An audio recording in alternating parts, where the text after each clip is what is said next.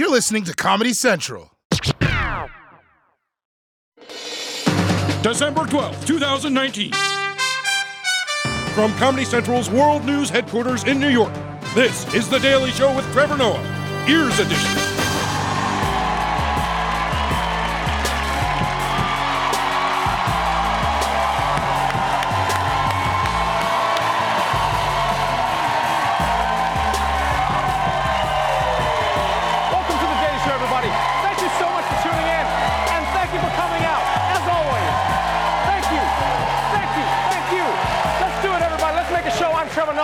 Our guest tonight is here to talk about her new music, which has critics and fans raving. Solange Knowles is here, everybody. So excited. Also on tonight's episode, Santa Claus is on the naughty list, why promposals are dangerous, and Donald Trump fights with a child. So let's catch up on today's headlines. Let's kick it off with some archaeology news. Every year we learn more about our past as human beings, and a new discovery in Indonesia might mean that our past is much older than we thought. Archaeologists are amazed and excited by the discovery of prehistoric cave art recently found in Indonesia. Cave art being studied by Griffith University academics Adam Brum and Max Aubert could be the oldest ever discovered. It shows this incredible hunting scene which might have spiritual connotations. The big concern now is that the Sulawesi artwork could vanish. It's a real tragedy. This image is peeling away off the wall, essentially. It's flaking off. They could be gone within our own lifetime. So stop touching it. This art lasted 44,000 years, and then these guys show up like, oh, now it's in danger. Look at that. It's just chipping away. Look, when I scratch it, it comes right off. We got to do something, mate. Bring the sandblaster. You know what I really love about discovering ancient art in a cave is that it shows that cavemen were more creative than we think. And also shows that they didn't give a shit about their security deposit. Yeah, they're just like, screw it. We got no heat, no water. I'm drawing on the walls. And I'm always impressed that scientists can date exactly how old these paintings are. You know, it must be like a really crazy chemical analysis. Or they just saw it in the background of one of Bernie Sanders' childhood photos. It could be that. It could be that. He was 7 there. But let's move on to high school proms. It's that time of the year when young people work up the courage to get rejected by someone who didn't even know they exist. And for one young man, his prom proposal took a really unexpected turn. A Carson City teen regained the full use of his hand, but it came at the expense of another one of his body parts. Doctors detached Aiden Atkins' index toe and used it to recreate a thumb. Aiden says he wasn't able to use the thumb. He sawed off, well, because he couldn't find it. He lost his thumb trying to make his girlfriend an invitation to prom. Aiden says the accident happened so fast that he didn't have time to react. He says he's thankful it wasn't much worse. God has a plan for everything. He does it for a reason. There's a story for everybody, and I believe that this is my story. Wow. Yo, man, kudos to that guy. That is an amazing story. Like, I'm glad the doctors were able to give him his hand back, and I'm genuinely impressed at his great attitude. Like, he had to replace his thumb with a toe, but he's still like, you know what? Life goes on. Yeah. I get a pimple on my forehead, and I'm like, I'm gonna die. Don't look at me. And guys, you gotta admit, science is amazing. Because I didn't know doctors could put your toe on your hand and it would work as a finger. Because that basically means that our toes are replacement fingers, right? Yeah, you know what it's like? It's like when a shirt comes with extra buttons sewn in. That's what God designed. If we lose a finger, we can just be like, oh, well, 7 more to go. And in some ways, it might even be better having some of your fingers be toes, you know? Like now you can get a mani-pedi at the same time. And by the way, what an upgrade for that toe. Can we admit that? Yes? I bet all the other toes must have thrown it a huge going away party, just like, did you hear? Middle toe's moving up to the big time. He's gonna be a finger. Yeah! Don't forget us when you're holding things, Mitty. Don't forget us. He's like, I'll come back, guys. I'll help you clip your nails, and I'll tell you what the inside of a nose looks like. Yay! I actually wonder if this works for other parts of the body, because I'm fascinated now. Like, can you use a leg as an arm? Or can you use a knee as a shoulder? I mean, it must be possible to swap parts because Donald Trump uses a vagina as a neck. I mean, Yeah, it's just like, sometimes I grab me by the pussy. All right, and finally, Christmas is just around the corner. And apparently for parents, there's a fun new holiday tradition. Have you ever had your kids pose for pictures on Santa's lap? Smiles all around, right? Didn't think so. Mark Strassman met a photographer in Atlanta who embraces the holly and the not so jolly. This is photographer Jeff Rothman's studio. In here, a white Christmas often turns blue. We have parents come in here hoping their kids will cry, and they leave disappointed if their kids don't. Run, everybody, run, run, run. Rothman was floored parents wanted their kids to cry. He had 7,000 photo shoots available over 6 weeks. They sold out in 10 minutes. Okay, that is so mean. Parents are making their babies cry just so that they can get a cool-looking picture? You know what I hope? I hope those kids get revenge. I hope in 40 years, they drop their parents off at a nursing home and then take pictures of them crying while the Jamaican nurse is holding them back. Yeah, that's what that should be. Just have their parents on the nurse lap, like just crying there like, don't leave me with this lady, I don't even know who she is. Be like, her name's Karma, bitch. Nurse will be like, actually, my name's Gladys, but you're right, your daddy's a little bitch. This is a great example of how parents make their kids do things that they say they shouldn't do. Because parents are always like, strangers are dangerous. If you ever feel uncomfortable, run away. And the kid's like, I'm uncomfortable now. Shut up, I'm trying to get a photo, Timmy. Like this whole practice of sitting on an old man's lap to get presents is weird to me. That's why I'm not gonna let my kids sit on Santa's lap. If my kids want presents, they can do it the old-fashioned way, by fighting to the death on Black Friday. All right, that's it for the headlines. Let's move on to our top story.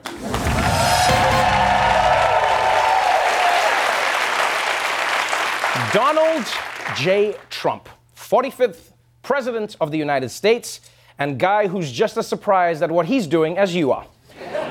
With the House Judiciary Committee formally voting on the articles of impeachment, Americans are still divided on whether or not Donald Trump should be impeached. In fact, when asked, 50% of Americans said Trump should be impeached, and the other 50% used the survey as target practice. But the one thing most people can agree on is that Donald Trump is an asshole, right? That's why some people hate him, and that's why some people love him. You know, they're like, he's breaking all the rules, like he's breaking all the rules. So let's catch up on the Trump family's latest shenanigans in our new segment, Look at These Assholes.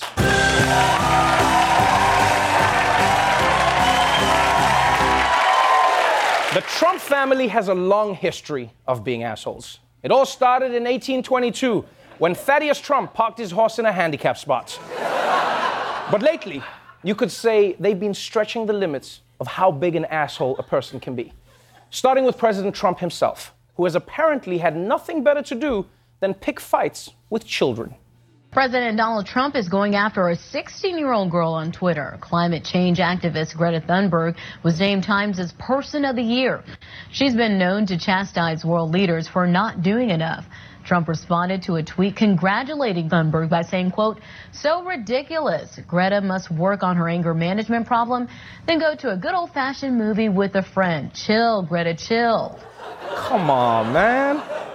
The President of the United States is on Twitter bullying a teenage girl.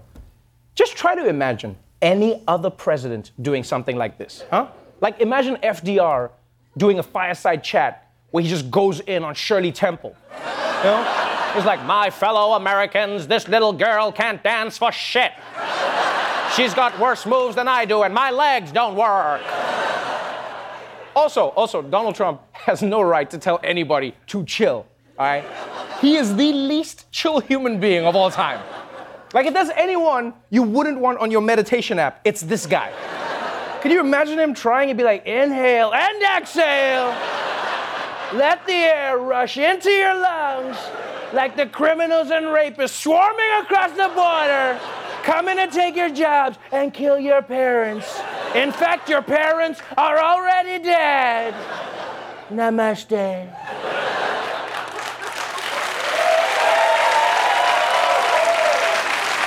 But I gotta admit, to Greta Thunberg's credit, she took it all in her stride.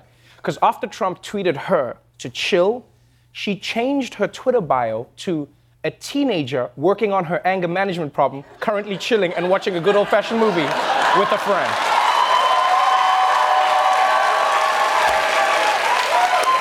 And that's phenomenal from her. And I'm not surprised. You know, she's 16, so she's used to handling temper tantrums from immature boys. I get it. And it's not just Daddy Trump who's making headlines right now. Because while he's beefing with kids, Asshole Jr. is over here taking shots at even more vulnerable targets. A new report reveals Donald Trump Jr. went on a hunting trip to Mongolia this past summer and killed an endangered sheep. ProPublica reports the trip was supported by both government, and Trump Jr. got special treatment. He reportedly shot the endangered Argali sheep at night using a laser sight. Who is this guy? He needed to use a laser sight at night to take down a sheep? This is an animal so peaceful, literally just thinking about them makes us fall asleep. And he's coming at them like it's a raid on bin Laden. It's a sheep! An animal so vulnerable it can't go outside without wearing a sweater. It's a sheep! You killed a sheep. You basically went hunting in a nursery rhyme. Who are you? And also, what kind of asshole wants to kill an endangered species? Like, most of us don't even want to take the last nacho out of the bowl, and Don Jr.'s out here putting panda bears in chokeholds. Go to sleep, go to sleep. Now look, it's obviously not great karma for little Bo Creep to be killing off a species. So you would think maybe the Trumps could make things up to the universe with their family charity, except this family is so cartoonishly villainous. They even do charity like assholes. Well, President Trump will be paying up to $2 million to charities to satisfy his settlement of a New York State lawsuit over his misuse of charitable funds at the Trump Foundation. The president was accused of illegally using money from the Trump Foundation to help his 2016 campaign. Also, as a part of that settlement, the president was required to acknowledge his misuse of the funds, his children to undergo training about misusing charity funds, and they must report to the Attorney General if they ever create a new charity. Yeah, you heard that right. The president had to pay $2 million because he stole money from his own charity. Yeah, he used charity money to make political donations, to settle lawsuits involving his businesses, and he even bought a painting of himself to hang at his own resort. Yeah. Like, if Trump weren't rich, he'd be one of those people who pretend that they're dying just to start a GoFundMe, you know? He'd be like, hey guys, the doctor says I've got Ebola burculitis in my Lorax, and the only thing that can make me better is to own a giant picture of my own dumb face. Now, as you heard, Trump doesn't just have to pay $2 million. The court also ordered his 3 older kids to attend a training session on how to not steal from a charity. Yeah, and you might be wondering what that training would even look like, but wonder no more, because we got our hands on the video. And now, the New York State Guide to Avoiding Charity Abuse. Don't steal from a charity, asshole. This has been the New York State Guide to Avoiding Charity Abuse. So informative. We'll be right back.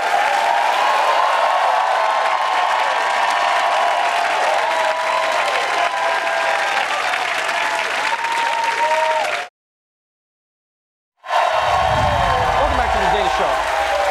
You know, here at the show, we're always looking at studies to see how they can improve our lives. And lately, there have been several new studies looking at the workplace. So to help us figure out what these studies mean, we turn to our senior studies correspondent, Dulce Sloan, everybody. Wow.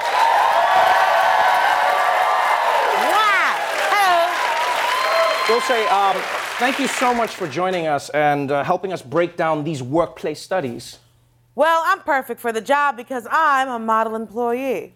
You're a model employee? I'm glad we agree. All right, let's get into it.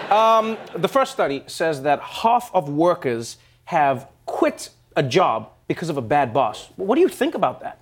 I think these are some soft-ass people.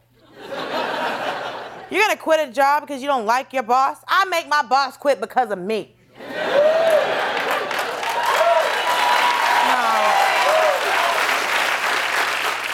When I worked at Best Buy, my boss left because I was Airbnb in his office on weekends. And who are these people anyway? Well, the study actually says that one of the highest rates of people quitting is in Miami. Well, of course. It's easy to quit a job in Miami. There's beaches and titties on every corner. That city's not built for working, it's built for twerking, okay? I dare you to try that shit in New York. You don't like your boss yelling at you? Well, guess what? Now your 10 roommates are gonna cuss your ass out because you can't make rent. Dulce, you have 10 roommates? Man, please, I'm on TV. I got 6. I guess that's better. All right, let's move on. Let's move on to this next workplace study. It's really inspiring. It says that 90% of employees come into the office even when they have a cold or the flu. And I'm impressed by these people. And I hate these people. Because they come into work and they make the rest of us sick. And the worst part is they act like they're not sick. But you know you're sick, Jeff, okay? You went through a box of tissues in an hour. So if you weren't blowing your nose, then I need to see your browser history. No. But Dulce, to be fair, I think people are coming in because they want to help get work done. Oh, please. Who are these heroes who think the office can't survive without them? Keep your coughing ass at home, Karen. Ain't nobody looking for you. Ain't nobody putting your ass in a milk carton, okay? Stay home, you sick bastard. Wow. So much anger. I wasn't expecting. All right, let's just move on to this final study.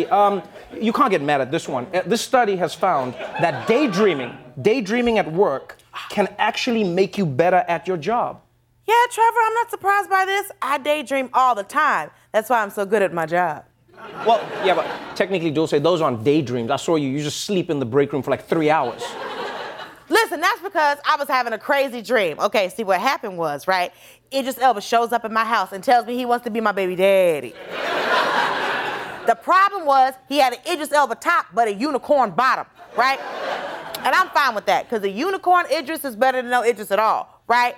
But then my ex-boyfriend Lamar shows up and he says I have to kill Idris or the world's gonna blow up. Now, usually Lamar's full of shit, but I knew he was telling the truth because he was also my grandma, right?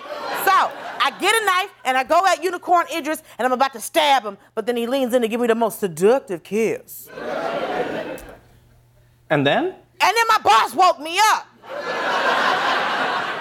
Now we both don't know the end of Negro. Listen. So if you excuse me, I'm gonna go back into the break room. And I'm gonna find out if I get that Idris unicorn dick. Dulce Sloan, everybody. We'll be right back. Let me know how it goes, Dulce. Good luck.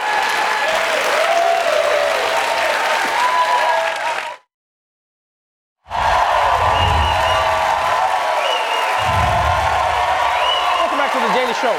My guest tonight is a Grammy Award-winning singer, songwriter, and visual artist who just released the director's cut of the performance art film for her album, When I Get Home. Please welcome Solange Knowles.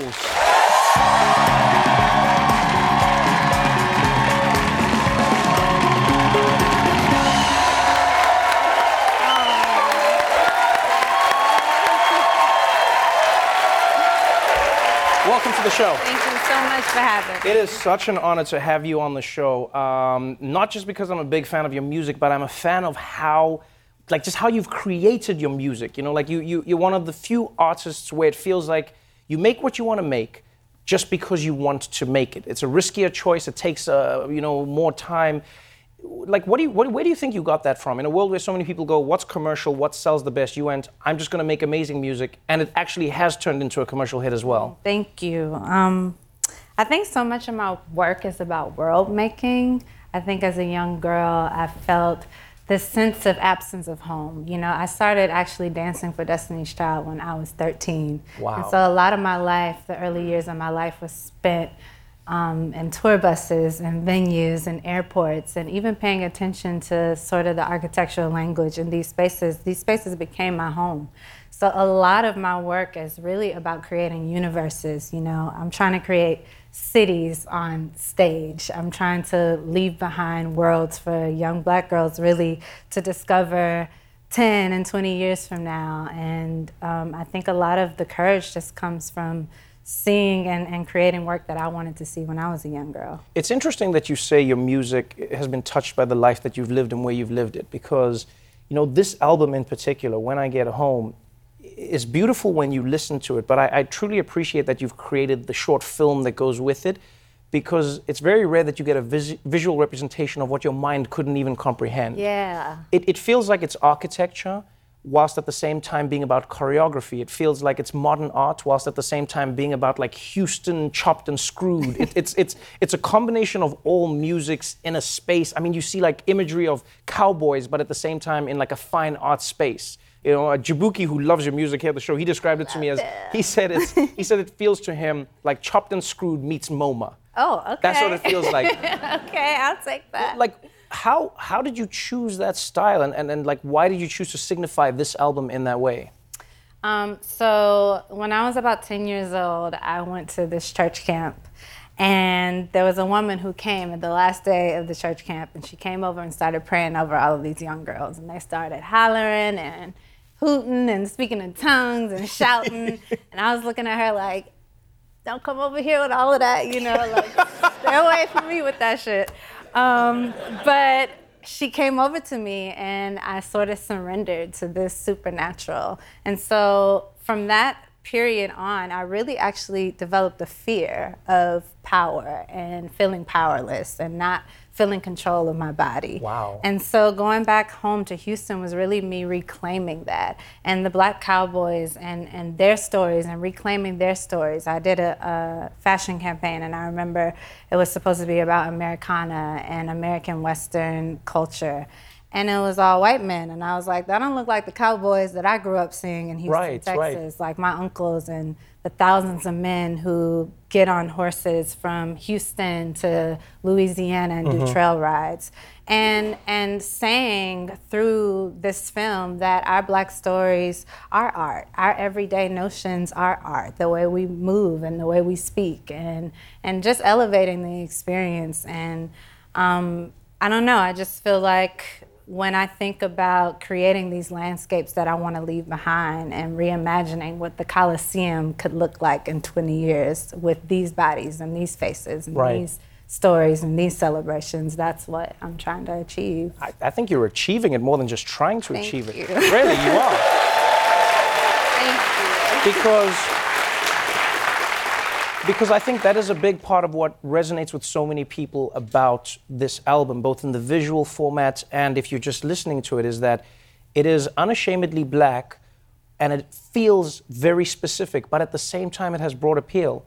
You know, a lot of the time people think, oh, if it's an album made from a Black point of view by a Black person about Black people, then nobody else can listen. But I mean, you've got accolades from Rolling Stone, Pitchfork, The New Yorker, Time, and so many more who've come and said, this is one of the best albums of the year. I mean, they said that about your previous album as well, but it feels like it is connected with so many people because it's authentic. Was Houston a specific choice in that? Was choosing like your home absolutely part of what you think makes it so real? Absolutely. I think growing up in Houston and coming back to Houston, I was able to find groundedness in sort of all of the things that I might have thought were, you know, mundane or that I didn't pay attention to, and coming back and appreciating the architecture, appreciating, which never left me, screw culture, the innovation between choppas and the way that we candy paint our cars, like all of that is innovation at the highest level of me.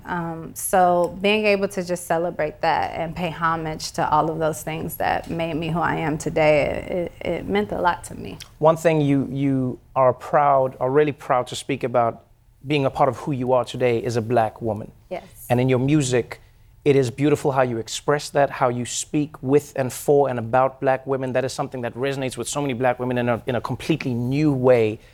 It was intentional, and you really drive it as a purpose in the album.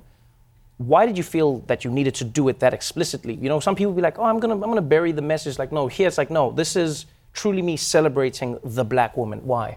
I grew up in a hair salon. My mom owned a hair salon. I grew up with every type of Black woman, from lawyers to doctors to teachers to the everyday Black woman to the side chick to, you know, you name it. And these women were my aunties, they were my teachers, they were the reflections of everything that I wanted to be as a woman. These women cared for me, they nurtured me, they unapologetically were themselves. And they were my heroes. And so I was really fortunate to be raised by a tribe of beautiful, strong, phenomenal women. And everything that I do, I try to center myself and my purpose in the things that I needed to see and be fed as a young girl. And Right. so all of my work really, you know, I'm making for 10, 15 years from now, and the way that Augusta Savage as a sculptor, me being able to see that work and say, hey, I can do that too. Or even the way that Khalees sort of, you know, really opened my eyes in her artistry 10, 15 years later. Now you have girls on Instagram, on the internet, paying homage when maybe they didn't fully understand at the time. Right. But, you know, I am a Black woman, so the work will always be through the lens of a Black woman. I think we the most poppin' ones. You definitely have created another masterpiece. It's Thank beautiful you. to listen. The best way I can describe it is like just sitting with it. It's beautiful because it feels like it is how we think as human beings. You know, it's an exploration of the mind that just goes continuously. You know how we have multiple thoughts at the same time? That's how the music feels. It feels like you're thinking about many different things that all come into one coherent space at the same time. When someone listens to the album, like what do you want them to take from it? Because you have so many messages and you have so many themes. But I know a lot of the time artists go like, I just want you to focus on this, or this is something I wish more people would pay attention to. Is there one specific theme that you think to yourself, hey, when you're listening to this album, I just want you to feel this message that I'm trying to get to. I want you to feel this feeling that I'm trying to get to you? Yeah, I think the feeling for me is the sense of home and being able to express and create that sentiment of home wherever you are. For me, that involved me actually going back to the origin, going back to the beginning, answering those questions of power and fear and energy and spirituality. But I really want people to hear the sort of experience from start to beginning of me discovering that sense of self through home and lineage. It's a beautiful album. Thank you so much for being on the Thank show. you. You've done an amazing job. The director's cut of the performance art film for her album, When I Get Home, is available now on digital platforms. Solange Knowles, everybody.